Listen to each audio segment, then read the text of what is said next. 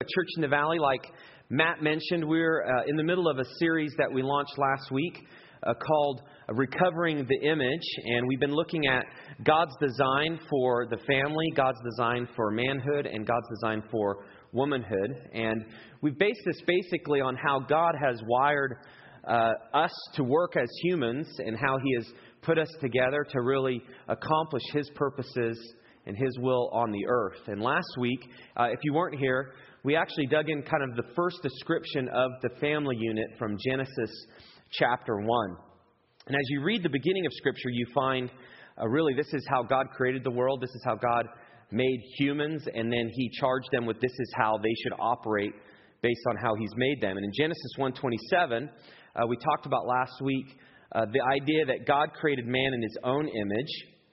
And in the image God created him. Male and female, He created them. And there's this level and this value of humanity that we have based on the fact that we're made in God's image that separates us from everything else that God has created.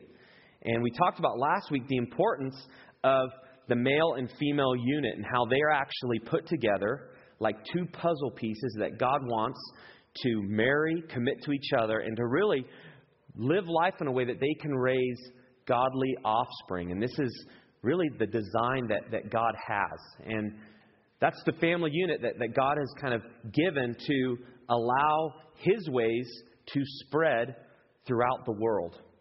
And so today we're actually going to talk a little bit about what does it mean to be a man. And if you're here this morning and you're a man, this is going to relate directly to you. And if you're a woman, it begs the question, can I take a nap for the rest of this service? And the answer is, you can, but if you snore, I wouldn't recommend it. But if you are a woman, in all reality, this can actually be a help to you as well, because for all intents and purposes, you are relating to men, I'm sure, on a daily basis. And if you have kids and you have a boy, this will help. If you have a husband, if you have male coworkers, if you have anyone of the male species, this can provide some clarity as to why do guys do what they do. And if you are a guy this morning, this may provide some like, oh, that's why I do what I do. And so we're really here to celebrate the fact that God made men, celebrate the fact that God made women, and actually look into the Scriptures and take the look at what is it that means. Not necessarily what we've decided ourselves, not necessarily what our culture says, not even what our experience is, but what does actually the Scripture say about what it means to be a man and what it means to be a woman. So next week we're going to wrap up the series talking about womanhood, and today we're going to talk about what it means to be a man. So I hope this is a help to you. Like I mentioned, we're looking kind of at the beginning of the image. And the idea of image is we want as much clarity as possible. We want to know exactly why God has made us, because once we have clarity, that actually gives us purpose for life. And without clarity, things are fuzzy and things are confusing, and it's difficult to know how to move forward. It's like driving in a fog. If you're driving on a fog on a windy road, you're going very slow because you don't want to launch off the road down a mountain peak. And so in the fog, you're slowed and you're labored by this obstacle that you have. And the same is true in life. If things aren't clear on who we're supposed to be and how we're supposed to act, it's like we're moving through this fog where we can't really accelerate. We can't get to the places that we need to get. And in fact, we can't really be the people that God wants us to be. And so this idea of recovering the image, we want to provide as much clarity as possible based on what God has said in the Scriptures. And from that picture, clarity comes, and from clarity, we can find purpose. And in our culture today, there's many different views of what it means to be a man. One of my favorite phrases that exists is, you the man. You heard that phrase? You are the man. And there's something about like when that's said, it's like, yes, you are the man. And then I started thinking, well, what's behind that phrase? When people say it, what's behind that phrase? And I realized it's very interesting. Most of the time, you are the man is based on some sort of an accomplishment that is made. Like if you're in sports and you're an athlete and you do something really well, you are the man because you scored a goal, you made a basket. Oftentimes, you're not the man because you tried hard, right? You're the man because you like whooped on somebody. You're the man. That's right. I'm the man. Or you're the man because you pull up in this brand spanking new car that all the other guys are like, you are the man because that's awesome. You're usually not the man if your car is paid off. Right? You're the man. You're debt free. Doesn't have the same ring. You know, you could put the sticker on your car, don't laugh, it's paid for, but most of the time it doesn't warrant the you're the man statement. Right? It just doesn't. And there's this thing in culture where there's this idea of man, it's really not who you are, but like what you do. That's what makes you a man. Your success makes you a man. The materials you have makes you a man. Your accomplishments make you a man. And there's this striving that happens when people are claimed, you are the man. There's this thing where then you have this picture, well, if that's the man, then I need to be the man. And I need to chase after these things as well. And most men don't want to be the guy that's not the man. We all want to be the man. But what you find is if you get sucked into really the culture's view of what manhood is, you're actually chasing after something that is empty. You're chasing after the wind. You try to get your hands around it, but you can't. And so it's very important to get back into how are we made? And again, it really can be found in the first man that God created, and that's Adam. And as you look at really Adam's life and what he was given to, I want to just kind of paint this picture. So if God created him in his image, and the first man was Adam, what can we learn about Adam that can help define what a man is? And I want to just give a little bit brief context to even just Adam, his name. Now, the name Adam means ground, or like the earth. Now, I don't know about you, but that's not like a warranting you are the man statement. You're the man, Adam. Your name means ground. Now, that's even weird, but what it's talking about, it's really kind of represents where he came from. Out of the dust, God made him. But it also shows his life, what he was giving himself to. He was a farmer. He was going to work the land to produce the crop to provide for his family. And so the very picture of Adam's existence is something that he takes something out of nothing. He works it to produce something that can be fruit. He produces something that can bless his family. And so Adam represents really this way that God has made us as men. It's the idea that we take something that doesn't exist and we want to bring something that can. We want to make something out of nothing. We want to pursue something. We want to achieve. We want to accomplish good. And this was the role that Adam played, the first man in history. He worked the land to produce the good crop, not frop. To produce the good crop. I saw the frappuccino. See, I got confused. That could produce the good crop to bless those around him. And when you dig into Genesis, the first 3 chapters specifically, you find these things. The first, men are made to go out into the world with humble, competent intention to do good. That's really how God made us. To go out to accomplish something in a humble, competent way. To produce something. Just like a farmer would produce the crop. You have to work the soil. You have to labor at it. And as you do, something crops up. Fruit is experienced. The same is true as we want to accomplish something significant. And oftentimes it's even in a resistive, competitive environment. Men, we like to compete. We like to make things happen. The other day I was at home and my sons were just like this giddy, excited attitude. And I was like, what's going on? Usually it involves water, okay? And flooding of some sort. But this time it didn't.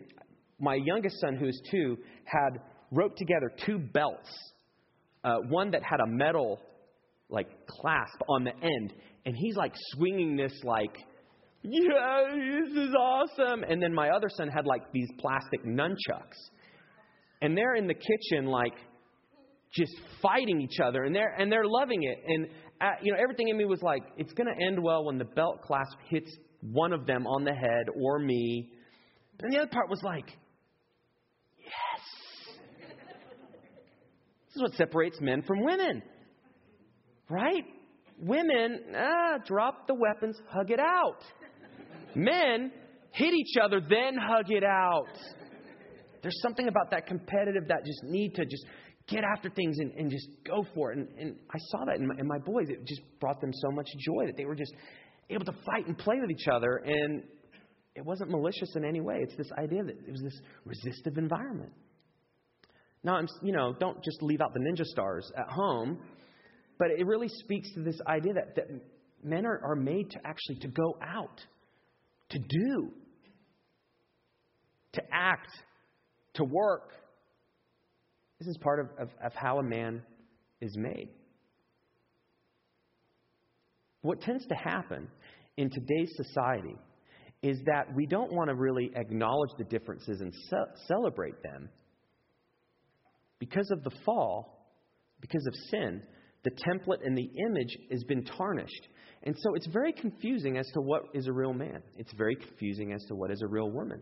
And what's happened is because the confusion exists, and because it's not exactly clear, a lot of times what happens is we just lump everyone together. A man isn't necessarily supposed to be a man. A woman isn't necessarily supposed to be a woman. And it's negotiable. The roles are negotiable. And there's no real clear sense of, well, how does this puzzle piece fit with the other puzzle piece? And how does it work together for good? It's really like there are no puzzle pieces. And they don't need to fit together. We're the same. But as you dig into the Bible, you realize that's actually not true. And if you've had kids, you actually realize that's not true either. If you've had a male and a female. They're very different. What happens is because of sin, it's tarnished not only the image of how we're supposed to be, but even the image of how we're supposed to relate. And so the very things that men bring to the table and the very things that women bring to the table that are supposed to complement each other become the things that they cause arguments, they cause resistance, they cause really problems to exist. This is part of the struggle of relationships. The things that are supposed to work together for good become the things that actually cause us to separate, cause us to butt heads. So it's very important. We have to get back to being the people that we're supposed to be, whether it's a man or whether it's a woman. And from there, we actually can be the people that God wants us to be. And so Adam showed us it's to go out, it's to produce, it's to accomplish. It's to achieve, but in a certain way that pleases God.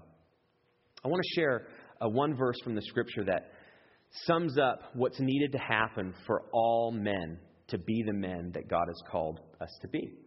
And it's really this idea of we have to grow up.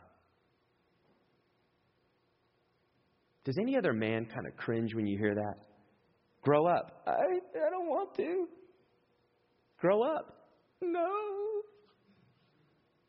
There's just a part of us that there's just this pull and tension because of sin that it's very difficult for us to grow up, to do the role that a man is supposed to do. There's a pull in all of us where we can remain boys. We can remain children. And Paul in the New Testament, in the book of 1 Corinthians, is writing about the different roles people play to bless each other. And he's basically saying, if you have all these gifts and you don't have love, it's a waste. If you don't know how to love each other, it doesn't matter all that you can do. It doesn't matter all that you can say. It's a waste. You can't be the people God wants you to be without love. And then he makes this statement that kind of appears out of nowhere, but it's actually full of wisdom. And it's this idea of, to be the people we're supposed to be, we have to grow up. And specifically, he gears this towards men. And in 1 Corinthians 13 and 11, he basically is describing that men live within God's design when they take initiative and bear responsibility. When you take initiative instead of being passive, and when you handle responsibilities instead of letting them go, you are being the man God wants you to be. Basically, Paul is saying, that's when God says, you are the man. You bear responsibility, and you take initiative. And this is what he says. And it's very simple, and it makes sense, but it's actually profound at the same time. 1 Corinthians 13:11. When I was a child, I spoke like a child. I thought like a child. I reasoned like a child. When I became a man, I gave up childish ways. So in the context, he's basically saying, for you to love people the way God wants you to love them, you can no longer act like children. And he gives the different ways. The reasoning, the thinking, the speaking. You can't do that anymore. To really love the way God wants you to, you have to grow up. And specifically to the men, he's saying, you have to leave your boyhood ways of relating. You have to leave your boyhood ways of acting, of thinking, of feeling. And you have to be men. And as you leave those things and as you grow up out of those things, you live within God's design. And so I began thinking to myself, well, what is this boy type thinking or feeling or reasoning? And then the good thing is, I go home and I have a 2-year-old. So I began to think to myself, my son who is 2, he's a child. He's not a man. He's a boy. What are the ways that he speaks? First off, he doesn't speak all that great. But Paul's not talking about that. He's not saying you should have an eloquence of a man. He's really saying when a child speaks, what's really on their mind? What are they concerned with? And for the most of the time, my 2-year-old, when he speaks, he's thinking about what he wants. Right? Snack. Maybe a knack. Same thing as a snack, I learned. And he has kind of these demands. And the goal of a parent is you want your 2-year-old to not act like that when they're 22 years old. This is the idea of I'm just speaking, and I'm speaking out of what I really want. And there's demands, and there's kind of this list. This is all that I need to be okay in the moment. As long as I have these things, I'm good. And so it's self-centered. Children, for the most part, are going to be more self-centered. The world revolves around them. And then I thought, well, thinking. How do children think? Many times, children are thinking, it's all about me. That's the primary filter. They're not thinking, how can I bless my parents this morning? What would make mom and dad happy? Right? They don't think that. The opposite. Mom and dad, wake up because you have to make me happy. Right? That's how a child thinks. And then reasoning. Now, child reasoning is actually very interesting. And if you've hung around kids, especially young kids, when you see them draw conclusions, and in their mind, it's amazing, but you're thinking, that is so way off that it's humorous. And if I have time, I'll post it on Facebook. Hope they don't read it when they're older, right? But a childish reasoning, it actually makes no sense. Because a child reasons in a certain way that if I get what I want and everything goes my way and everybody does what I want, then life's going to go well. That's their reasoning. The very thing that they want, the very thing that they demand actually becomes the thing that will not bless them. It hurts them, and that's where parents are involved. That's why you train. You realize if you're the center of the universe, you'll be the only person in your universe. No one will want to relate to you. But a child doesn't reason like that. They think their way is the best way. And so what Paul is doing is he's saying, you have to leave this way of thinking. And specifically to men, he's saying, if you want the world to be about you with your demands and what you want the people in your life, whether that's your spouse, whether that's your kids, whether that's your coworkers, whoever it is, if you want them to make you happy, if you want them to meet your demands, your life will not go well. In fact, you will not experience the love that you so desperately want. You won't experience that. You won't experience the achievement that you want because it doesn't work by wanting just to do things your own way. And so he's saying, you have to grow up. For you to fulfill God's design, you have to grow up. You have to leave this. And he describes it by you give it up. So growing up means giving up. I give up the childish way of thinking. And it plays out in various ways, and we all actually battle with that still as adults. When something doesn't go your way at the office, there's a part where you're just like, it's supposed to go my way. And you battle that. Like, why didn't they do it? Because that would have helped me. So it's still a battle because of sin. But it's something that we actually have to move towards to experience the blessing God has. And specifically for men, you can only bear responsibility as you grow up. Think about it. A child can't handle that much responsibility. Now, oftentimes they can handle more than we think they can. But a child cannot run the family.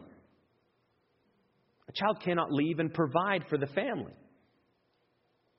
A child cannot train the other kids, although the oldest may want to do that. They can't play that role. And so there's a level of responsibility that children have. There's a level of responsibility that adults have. There's a level of responsibility that even men have. And to bear the responsibility and take initiative that God wants us to, as men specifically, means we have to move beyond the capacity and the framework and the perspective of a child. And we have to grow up. I want to spend the rest of the message talking about, well, as we give up this childish ways, then how do we actually act in line with what a man is supposed to do and how a man is supposed to be? And as you dig into the scriptures, what you find is the measure of a man is very different than oftentimes what is native to us. And it's actually very different than our own experiences. And in Scripture, it's actually based on the character of who you are. That's what makes a man. Who you are. How you treat people. How you relate to those around you. How you are a blessing to those around you. You still bear responsibility and you still take initiative, but you do it in a certain way. And Paul, the same guy who I just read about growing up, gives a description of what it means to be a man. And he's talking to two groups in the book of Titus. He's talking to older men and younger men. And just a little context, Titus has been somebody that's been learning from Paul. Paul started a lot of churches, and he had lots of apprentices and people under him where he was teaching, here, we're starting this church, and here's a group of people, and they're trying to figure out what it means to be a Christian.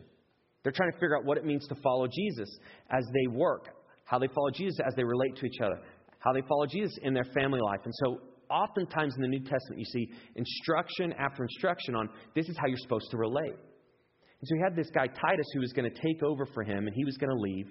And he would have this church that he was going to have to tell people, this is the way we're supposed to be. And Paul realized that he really needed to know specifically of how to help the men and women play the roles that God wants them to play.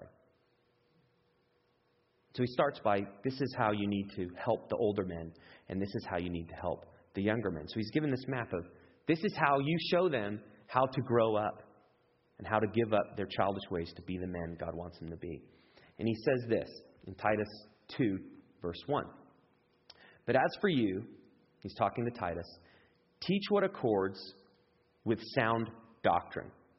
What he's saying is, when you teach them what the Bible has to say. Don't teach fads. Don't teach your opinion. What's going to resonate with these men, what's going to resonate with this church, what's going to resonate with these people is give them the truth. Give them God's design for how reality is.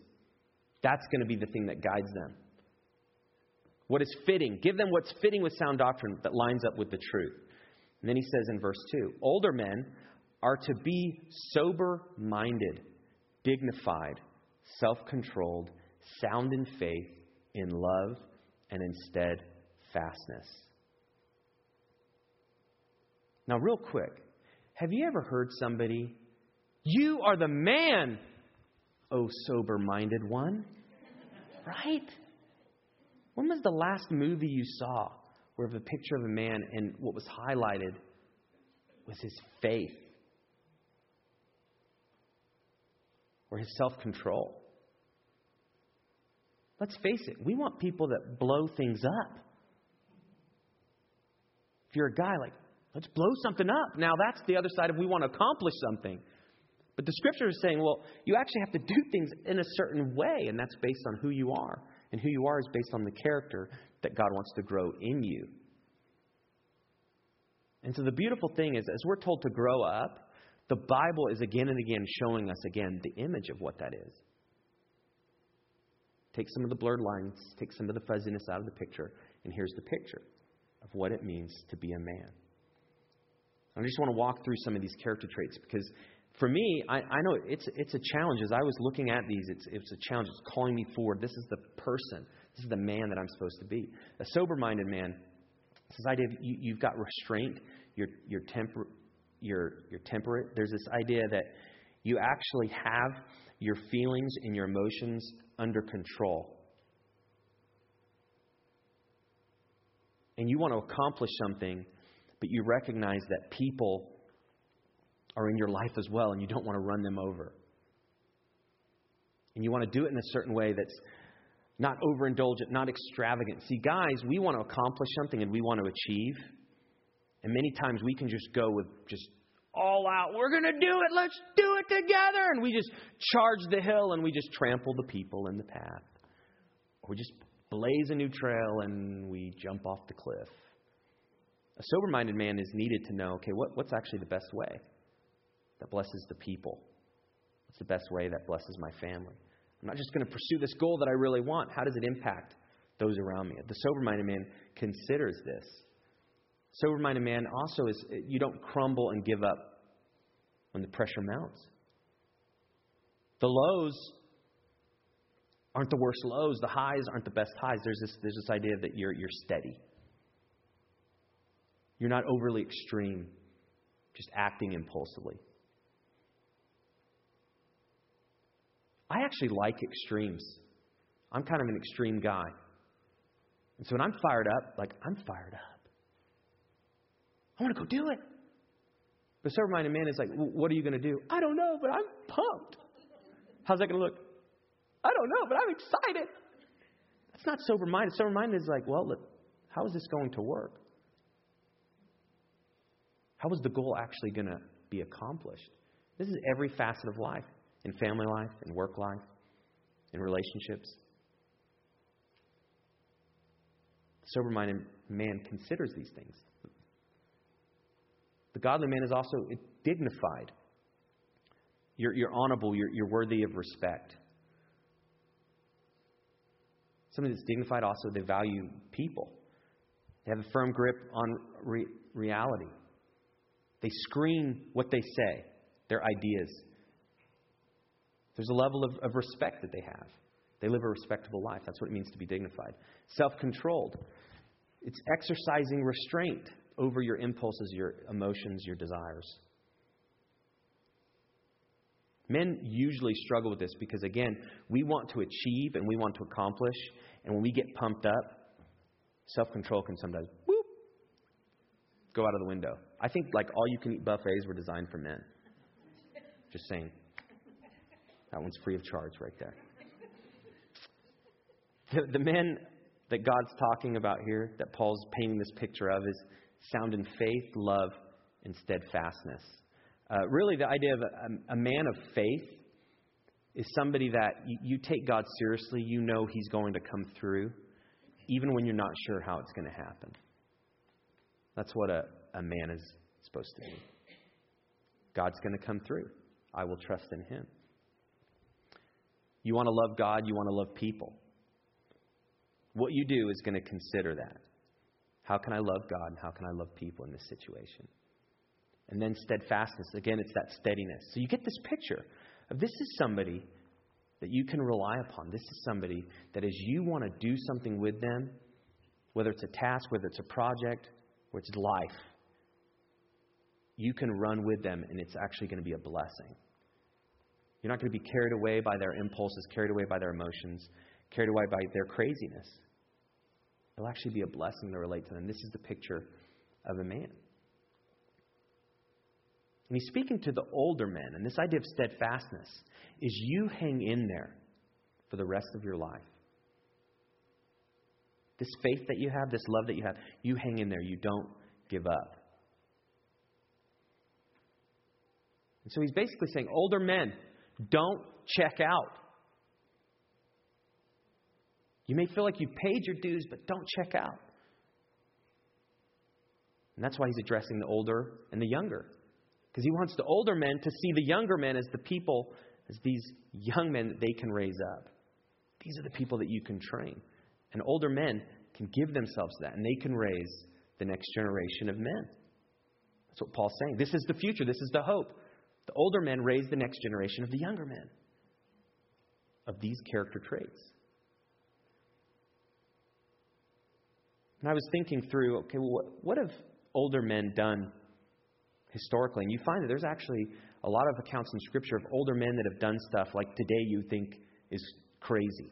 Like even Moses. There's a picture of Moses. Now, when I say there's a picture of Moses, that's from like the Bible series. It's like, wow, that's like really clear, like for a long time ago. I just kind of thought that was funny because like it's a picture of Moses and you're like, that's awesome. Really? No, it's like an adaptation, but he's 80. Now, that's like the best 80-year-old I've ever seen. But when Moses was given God's charge to take the people out of Egypt, he was 80 years old. 80. I don't know about you, but that's like way beyond retirement. But this is the picture, the older men. You don't know what God's going to have in your path. But if you've given up and you've set kind of a line, an age or a stage where you're going to stop doing what God wants you to do, you're going to miss out on a new adventure God has. So Moses from the Scripture, and there's lots of other examples. There's also an example of John Wesley. There's a picture there. He was an 18th century English church leader. He was a preacher, a theologian.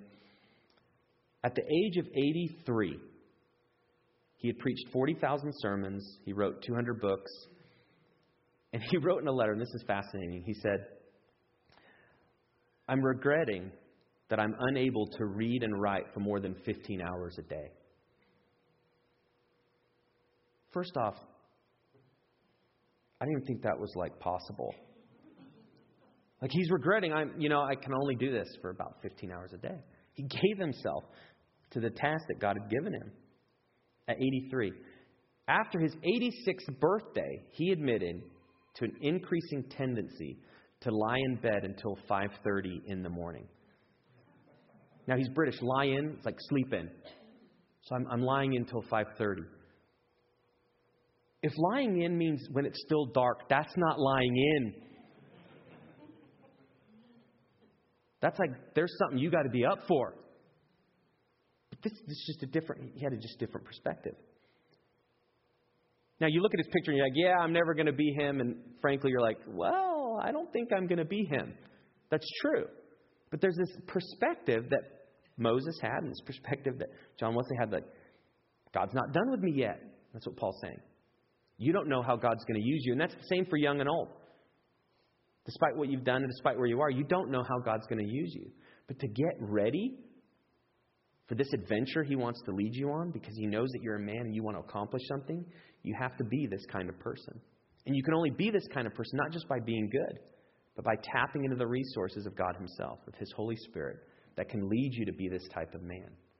You can't do this by a seminar. You can't do this even by hanging out with men who are like this. That can help. But you do this by connecting with God himself. And so Paul is saying, older men, younger men, commit to God and his ways. And this is the kind of man that you can be. Then he goes on and again he says to the younger men, be self-controlled. And the younger you are, the more you think you can accomplish anything you want. And the younger you are, the less wise you are. And oftentimes the things that you want to accomplish make no sense for the life God wants you to live. Right? You ever seen things and you're like, a guy came up with that. And it's crazy and you're thinking, a guy came up with that. I do that all the time. Like, you know there are men in the world because bungee jumping exists. Right? If you bungee jump, God bless you. I'm not saying that's bad. But there's this idea of, we'll do all sorts of things. for an adventure and to achieve and accomplish something. But there's this idea of self-control, which allows us to align, okay, well, let's do things in the right way. And let's give our energy to the things that matter. So to summarize, in both these instances, Paul is telling the men these things. You need to grow up. Don't be a boy who thinks like a child, who speaks like a child, who reasons like a child. Grow up. And then he's saying, use your energy the way God has made you to achieve something. Use it in a way that's going to achieve the right things. That's where the sober-mindedness comes in. Use your energy to accomplish the right things. There are many things where we could use our energy. We could use our power and our strength.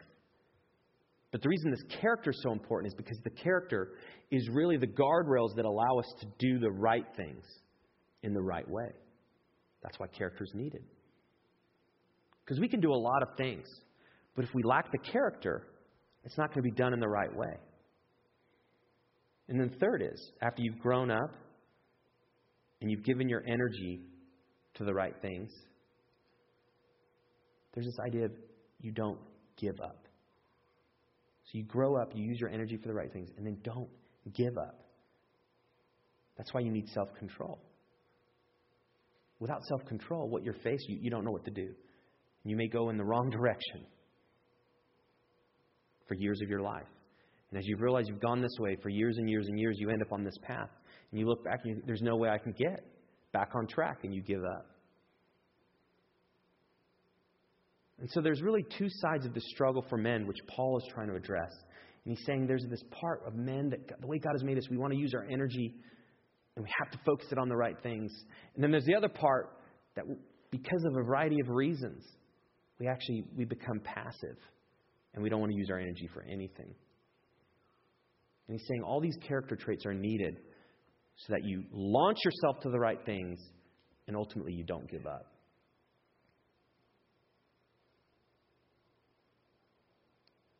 Now, guys, I don't know about you, but when I do what I'm supposed to do and I handle my responsibilities well, when I treat my wife in a certain way and when I'm training my kids in a certain way, and I'm not doing it perfect, but I'm doing what God's given me and I work hard and I get up and I get out of bed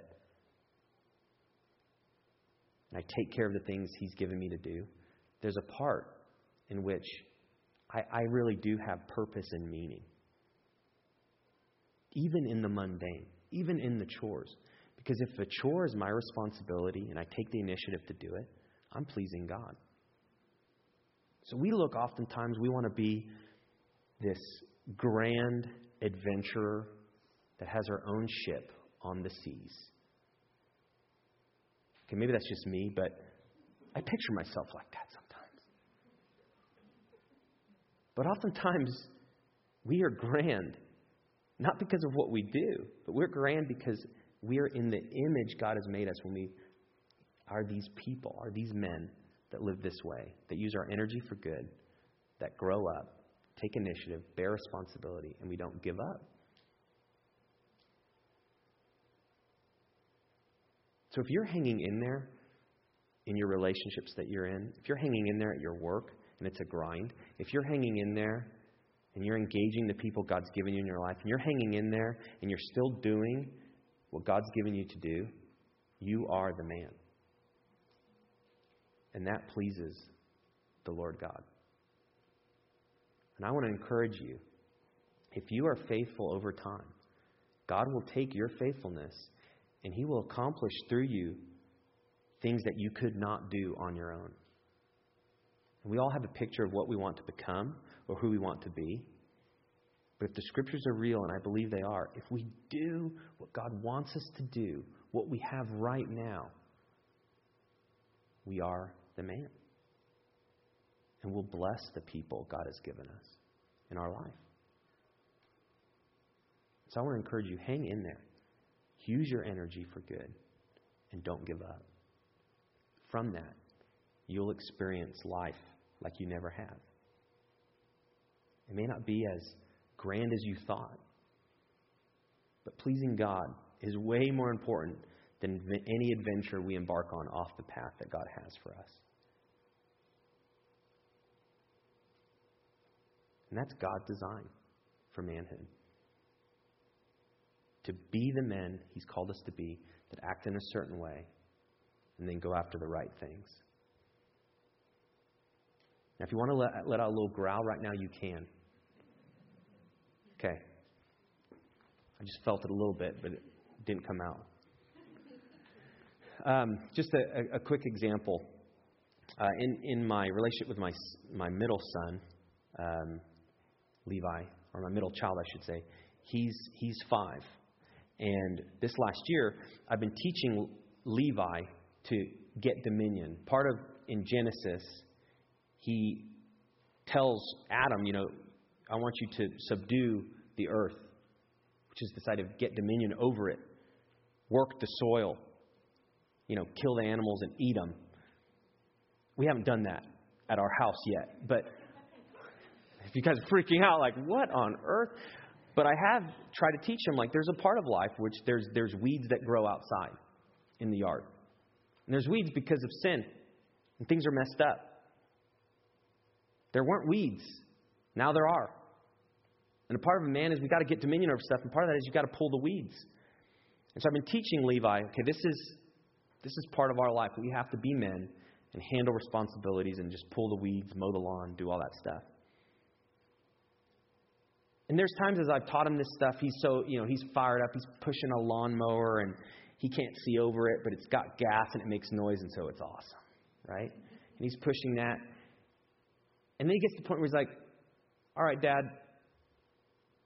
I'm going to play on your phone and I'll let you finish. I was like, that makes complete sense. It's hot, and I kind of like to play on the phone as well. But in that instant, what I realized is that's the battle. We see what we're supposed to do, in this case, just even doing the yard work. There's a part of us where we want to kind of have fun. We want to play on the phone. And so I let him have his break. He's 5. I'm not into child labor laws or anything, but gave him his break. But then there's a part of it where I had to call him back forward. Buddy, we can finish this. Let's finish this together. Okay, Dad. All right, Dad. That means you have to put down the phone, buddy. Okay, Dad. And it's just a process. But he got to the point where he did it. And what I realized is that is him learning to be a man. It's just doing things that you need to do when you don't want to do it. It's part of being a man. And so I want to encourage you, as you relate to the younger men, whether it's your children or whether it's younger men in the church, think about how you can encourage them to do the things that God has them to do. And specifically as guys, when we draw out the things that we appreciate and admire, what is it that we're complimenting? We really want to draw out the things that please God, not just accomplishments, not just they're good at sports. What's their attitude? How they treat people? How did they work? And as we do this, the young men, the boys even, get a picture of what a real man is. And that's our duty before God. We have to train the younger men to know what it is to be a real man. So I just want to encourage you. It begins with being the man and then training the younger ones to do the same. Now, women, you can wake up right now if you've been asleep. Next week, you get to hear more about God's design for womanhood. As I close, I wanted just to walk through a couple next steps. And each week, we really try to design the messages in a way that's practical, where you can leave here with an idea of, here's what I can do differently. Here's how I can think differently. Here's how I can act differently. And so these next steps are designed to do just that. The first one is, maybe you just want to memorize 1 Corinthians 13. When I was a child, I spoke like a child. I thought like a child. I reasoned like a child. When I became a man, I gave up childish ways. Maybe it's just a thing just to remind you each day. God, help me to give up the childish ways. And then the second is identify a childish way that you need to give up. Is there a certain attitude that you have a certain tendency, a certain pattern, where you realize,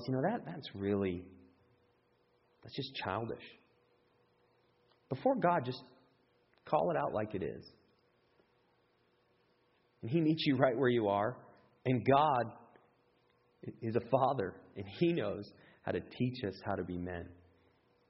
And so maybe you just identify that, and God will help you get past it. So I encourage you to do that. I'm going to pray, and we're going to lead through another song, and then the offering basket's going to come by. You can drop those completed connection cards in there. Let's pray together. Father, thank you for giving us instruction that actually shows us the people that we're supposed to be. We don't have to please ourselves or anyone else, but we can actually please you because you've given us, this is the picture of who we're supposed to be. And I thank you, God, that you are a God of clarity. And as we walk with you more and more, even in the circumstances we are not sure how to deal with or face, you actually do show us the kind of people we're supposed to be. And I just pray for all the men here today. God, thank you for making us how you've made us. And thank you for wiring us how you've wired us. God, help us to be the men that take initiative and bear responsibility. And God, help us to grow the character that does please you. Forgive us when we focus on outward appearance or when we focus on achievements that are trivial. God, help us to achieve the things that actually please you. And just give us the energy to not be passive, but to have a firm grip on all that you've given us. And so we ask for your help. And God, we thank you also for the women that are here. Help the women to know how to encourage the men in their life. And God, help us to be the people that you've designed us to be. So I thank you, God, for the clarity you provide. In the name of Lord Jesus, amen.